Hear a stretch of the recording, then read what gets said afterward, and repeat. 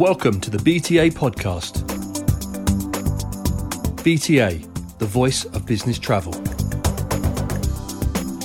Hey everybody, and welcome to the latest edition of the BTA podcast. My name is Clive Wratten and I'm the Chief Executive of the Business Travel Association, and I'm delighted this afternoon to be focusing on aviation.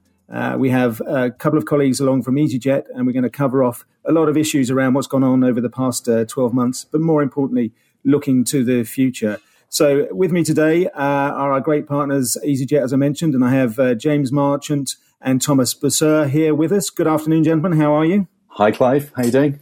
Hi, Clive. Hi, Thomas. And I hear you're live from Paris. Is that right? Is it a beautiful, beautiful day over there? I am. It is a beautiful day, as you'd expect. Feeling very jealous, but anyway.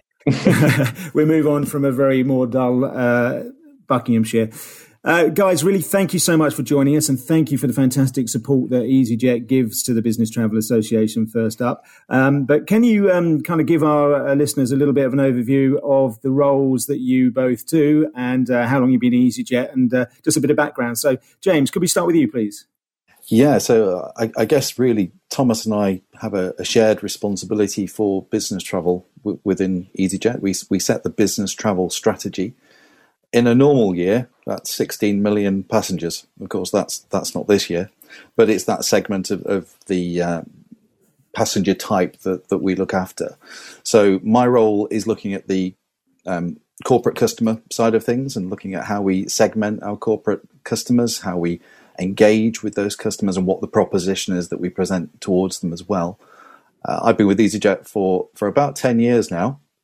So I don't know if I get an award or anything like that in the summer, but I'm looking forward to seeing what happens.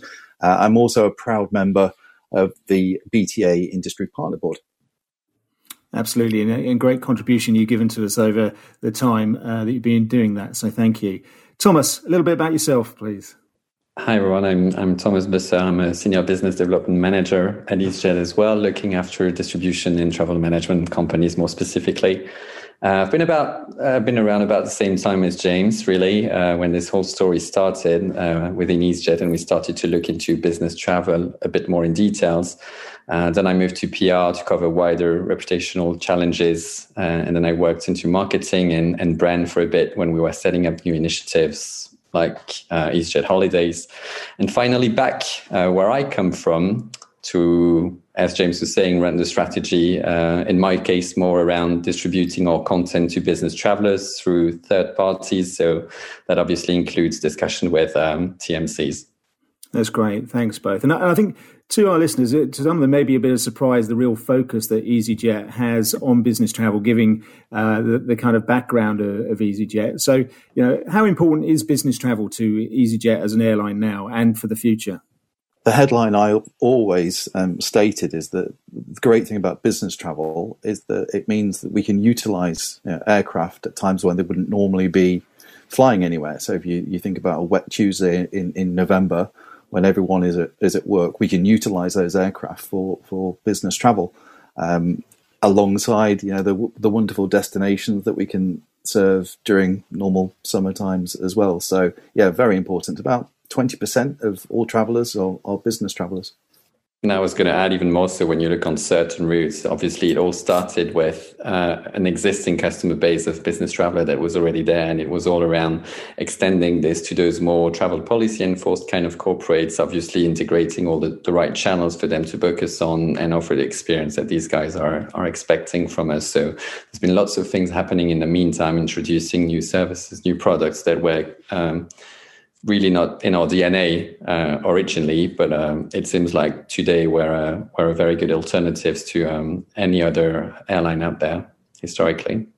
Absolutely. I mean, I think for us as our members, easyJet is one of those airlines that just naturally falls as now being seen as a choice for business travellers, which might not have been the case many years ago when you started. And I think that leads nicely on to maybe giving us a bit of a background as to what's been going on over the last 12 months. And I know you've gone through some kind of reorganisations, as all companies have in this, but what it means for the corporate world and the TMCs from your distribution, your team, and some of those pieces.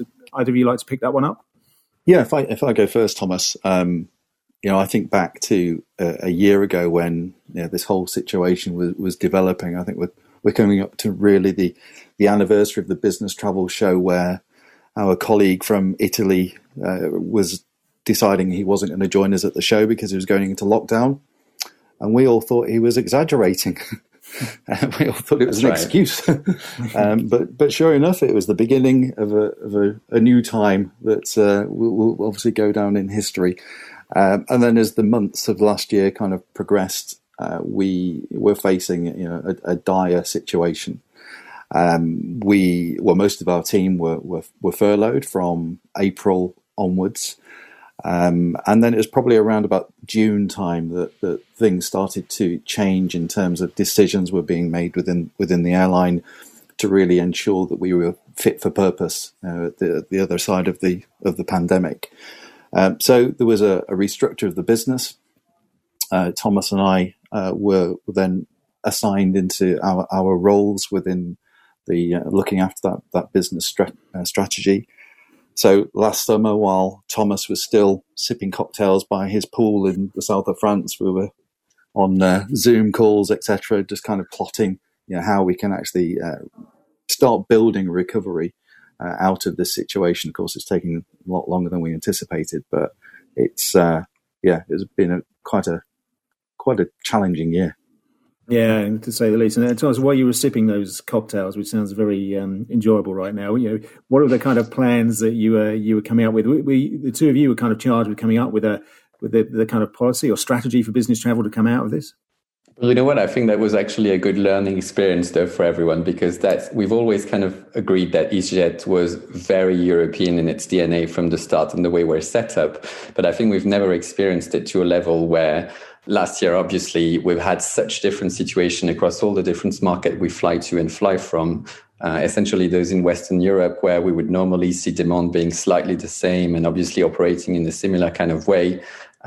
This year was completely different, as you'd expect. And even nowadays, we see lots of difference depending on how quarantine measures are either implemented or lifted, or we see recovery coming stronger in some places than others. So it's required a lot of adaptability. But I think even within the business, where you want to be very global in your approach and have this kind of one-size-fits-all kind of strategy, that obviously proves not to work that well in a year like this. And we've really taken good, how can I say, good, there's a good advantage, I guess, of being structured the way we are. And we've certainly seen it and experienced it more this year than we ever have before.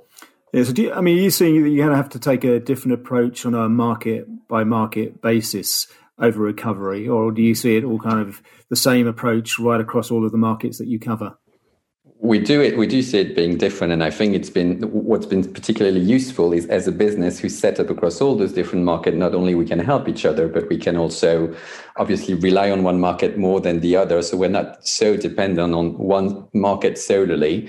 So even though all of those have been affected to a certain extent at a certain point in time, they all reacted to it differently. And especially now, after 12 months into this crisis, we kind of know what to expect and where we see demand recovering. And we can obviously play with around capacity and things like this, just to adapt a bit more to what people are expecting and where demand is coming from. And it's been super helpful on the business side of things as well, obviously. So to give you an example, I'm pretty close to French domestics, so are actually performing really well.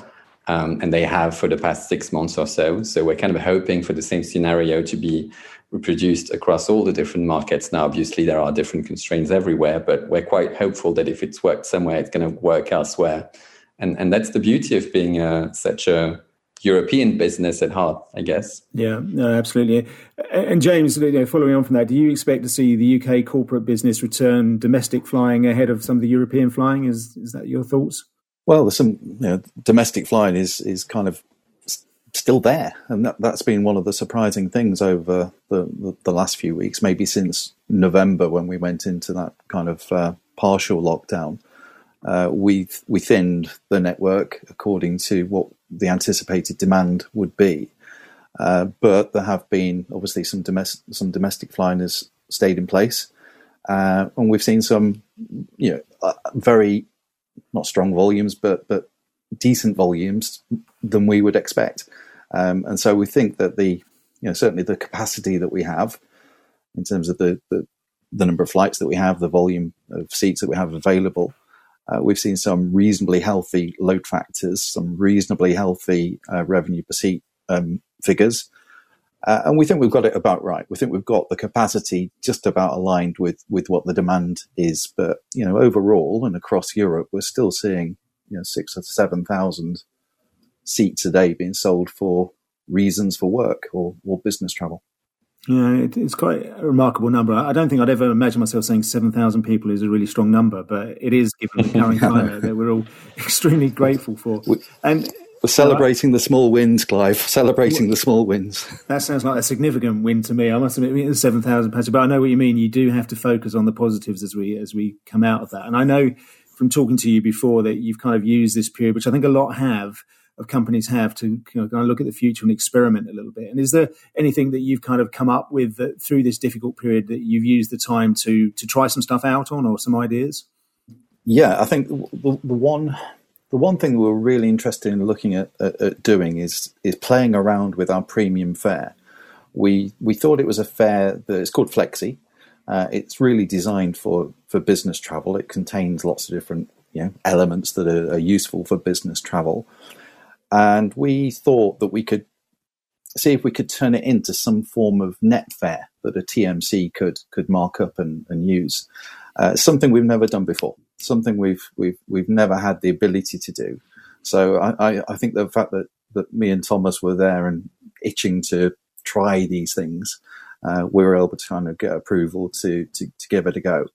So we did a bit of a trial, a bit of an experiment around September, October time, and we learned a lot. It really demonstrated to us that there was an appetite for this sort of approach. There was an appetite for trying new things, but it also highlighted a few things that we needed to learn as well in terms of how this content is consumed.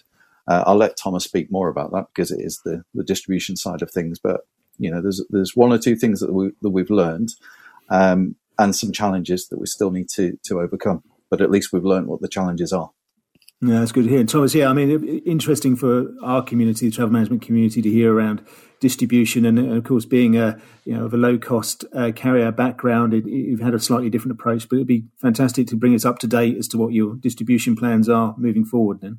Sure. I mean, long story short, I think when we started, obviously, in this business, we've quickly realized that we had to play by the rules. So that included getting involved with the GDSs and the whole third-party distribution, etc. And that's obviously become more of a thing for us as years went by. And certainly nowadays, where we see lots of booking, especially business coming in direct, where we are looking into it more than ever. But I think what we've learned certainly from the last, let's say, 6 to 12 months is that we could use this opportunity of bookings obviously being lower than we would normally expect to, clean up, let's say, and rationalize some of our ways of distributing content, and certainly look into where the opportunities are. And I think the part I enjoyed the most personally is seeing some of those TMCs taking on the challenge of getting a bit more involved in those topics and not necessarily just rely on third parties and kind of solutions out there to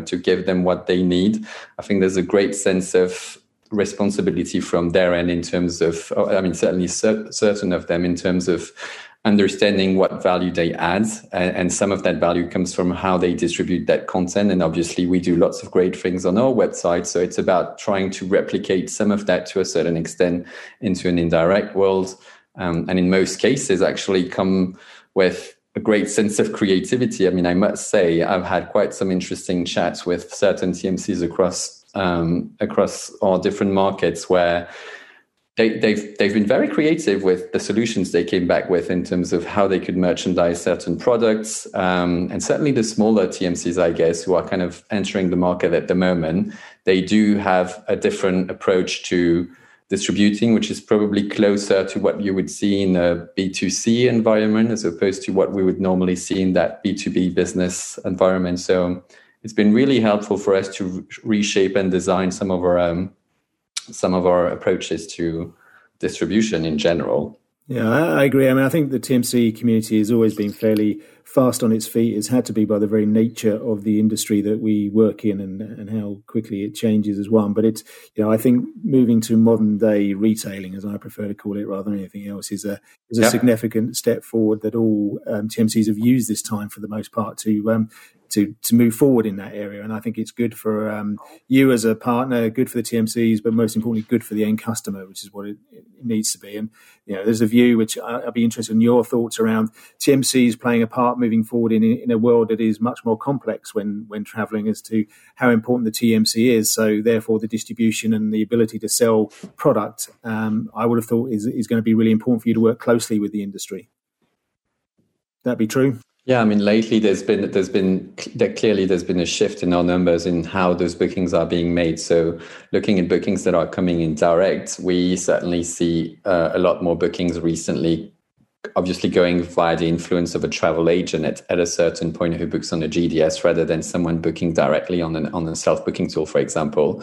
And this all goes with the story of being more in control and being more in control of their spend and just knowing where people are flying nowadays, even more than before. So, I think it's played in our favor, and I think it's certainly work for those TMCs who have a good understanding of what the value of that travel agent that sits in the middle. And we've had some really good relationships historically with some of them, where I think because air travel just have a tendency to be very commoditized, and all of a sudden people realize that actually, well, no, it's not that much of a commodity. It's clearly that there's lots of differences still across the different airlines and different products, and depending how you access the content, you wouldn't necessarily access the same content from the same supplier. So I think there's a great sense of knowledge from that now, and that's very much still what we're talking about and educating the travel agents about. But it's there's been a good reaction, and I'm pretty pleased with it. Yeah, it's positive to hear, and I think the right way to go through this period is to work together to find those better selling solutions for everybody.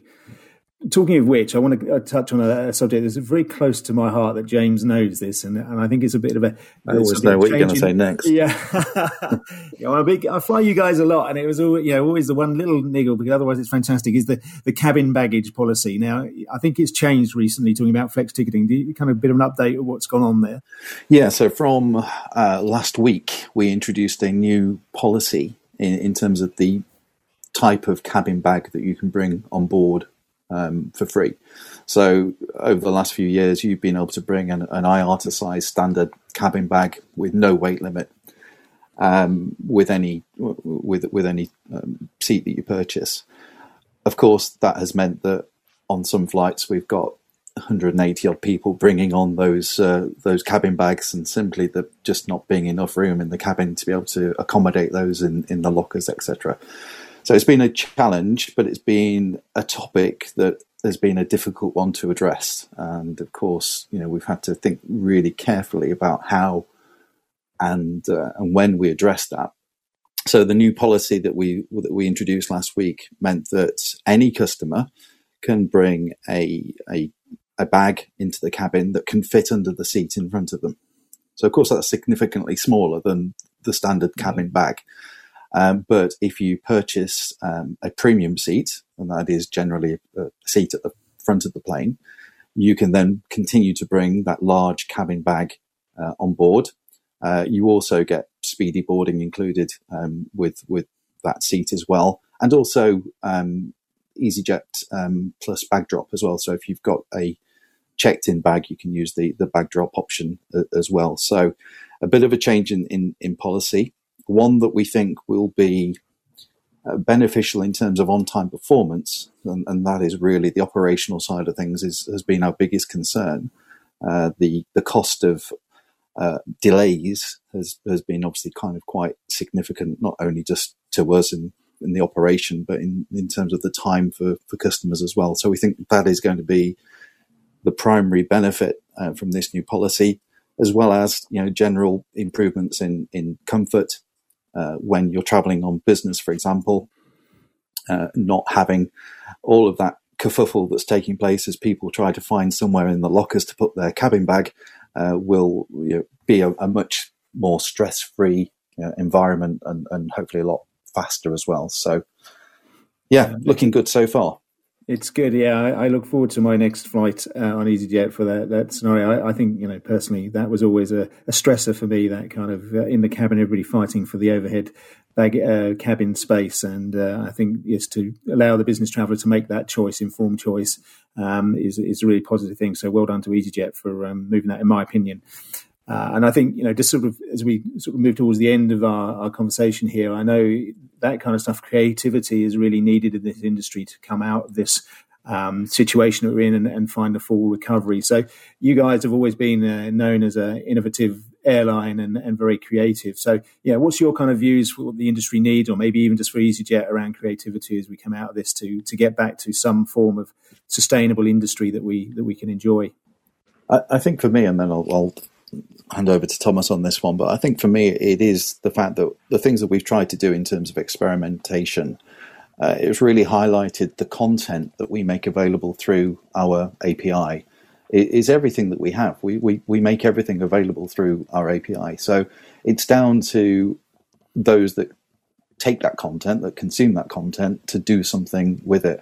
And it feels to me that we're as an industry slightly behind the curve on those developments. And we kind of completely understand the challenges that are there in terms of developing against APIs, etc. But it just strikes me when we hear all of the progress being made on things like NDC, which is all about API content. We've been making that content available through our API for years, and we're still not happy with what we see. We still kind of have large gaps in how that content is presented on different booking tools, and being able to, even things like being able to get seat maps available with some rather large contenders. It's a real challenge just to be able to get a seat map presented. And all we really want is for that customer that's used to using our website and used to being able to select where they want to sit on the plane, to be able to get that same experience through a third party. So, one of my frustrations is that is as being difficult. Now is the time that take advantage of the content that is there and give that customer the experience that they're looking for. Yeah, better that's the one thing I'd be looking for. Yeah. Absolutely. And Thomas, just quickly, any thoughts for you on creativity from what's needed from the industry? Yeah, I guess my take on this is I would really encourage everyone to just probably think about who you compete with in the first place. So obviously everyone's out there grabbing market shares from everyone, and airlines compete with TMCs, TMCs compete with other TMCs, TMCs compete with OTAs to a certain extent. So it's all out there, and it's at the end of the day, it's all about the customer experience, as James said. But I think I would really encourage everyone to also think about API connectivity or NDC, whatever you want to call it, as a cost reduction opportunity, not just a revenue opportunity, because clearly there's lots of things you could be doing, especially nowadays. I mean, I keep telling everyone I talk to, don't think of it just for the booking side of things, but there's a whole lot you can capture via the API to manage booking, post-booking activity, whether it's a flight change, whether there's a cancellation and we need to inform you and you need to rebook yourself, etc. And there's lots of things that an API can allow you to do, which I think, unfortunately, very few third parties have really taken on as a challenge to integrate. Now, I get the challenge comes from the diversity of content that's out there, and they can't possibly work with every airline across the globe. But I think there's good cost reduction opportunity for their cost base, knowing that instead of having an agent calling us on the phone, they could be doing lots of things in a digital way if they were to have access to it. And then it's about obviously merchandising the product in the best possible way. I mean, we obviously put everything out there, but it's up for anyone to grab and decide whether they want to merchandise it as a bundle, whether they want to sell it as a standard seat and just let people kind of add all the options on top of it. That's the kind of thing you can start thinking about. And I think, again, very few TMCs have really taken on the challenge of looking at this as a whole and rethink completely the customer journey in terms of what the airline are selling. So I think there's lots of great things looking at it from door to door, etc. But when you look at the core product, I think there's still a lot of improvement to be made. And then, sustainability, I guess, has been a massive challenge for us as an industry in the past couple of months. I think easyJet was very much on top of it, coming up with net zero kind of compensation program already a year and a half ago. And now one of my key area of interest, obviously, is how do we make this visible throughout the customer journey when someone books in direct, and how do we make a difference? And again, there's lots of conversations happening around this at the moment. So I'd really encourage everyone to look into it into a bit more details. Great. I think we take away from that it is about collaboration moving forward, as well as creativity, and grabbing this opportunity to make things better moving forward. So something good comes out of the last 12 months. So listen, gentlemen, we've almost reached the end. But before we go, just very quickly, James, first easyJet destination you're going to head to once you're allowed to get back flying? Oh, do you know what, Clive? I asked this question quite a bit to different ones about favourite business destination and favourite leisure. So my favourite business destination, which I'd love to go to Amsterdam very soon. We're going to be launching Birmingham to Amsterdam flights. I'm looking forward to trying them out. So that'll be my first business destination. And I think first leisure. Right. Well, there is such a huge choice. Palma, nice and easy, and it's where I was supposed to be going last March before we went into lockdown. So Palma. That's right. And of course, Heineken, you'll be going to the Heineken factory in Amsterdam, nowhere else, no cake shops or anything like that, of course. Yeah, you've got that, Clive. Yeah. That's the reason, yeah. And Thomas, where's your destination you're going to head to first? Well, it's a similar response to James's, but actually I remember when this whole thing started back in March last year, I was actually traveling through Jordan, and I had to cut short because I had to fly back home just before lockdown kicked off. So I'll probably resume that trip and go back to Jordan if that's possible. Good for you. Well, and look forward to that date coming sooner rather than later. But James, Thomas, thank you so much for joining us, giving us a really good insight into what's been happening at easyJet and what your hopes and plans are for the future. As I said at the beginning, really appreciate all of the support you've given the community, the business travel community, and not least, of course, the Business Travel Association. And certainly look forward to working with the both of you on redefining the customer journey and getting this industry back to where we need to be. So, Thomas, James, thanks once again for your time, and hopefully see you soon. Thanks, Clive. Thanks, Clive. That was the BTA podcast.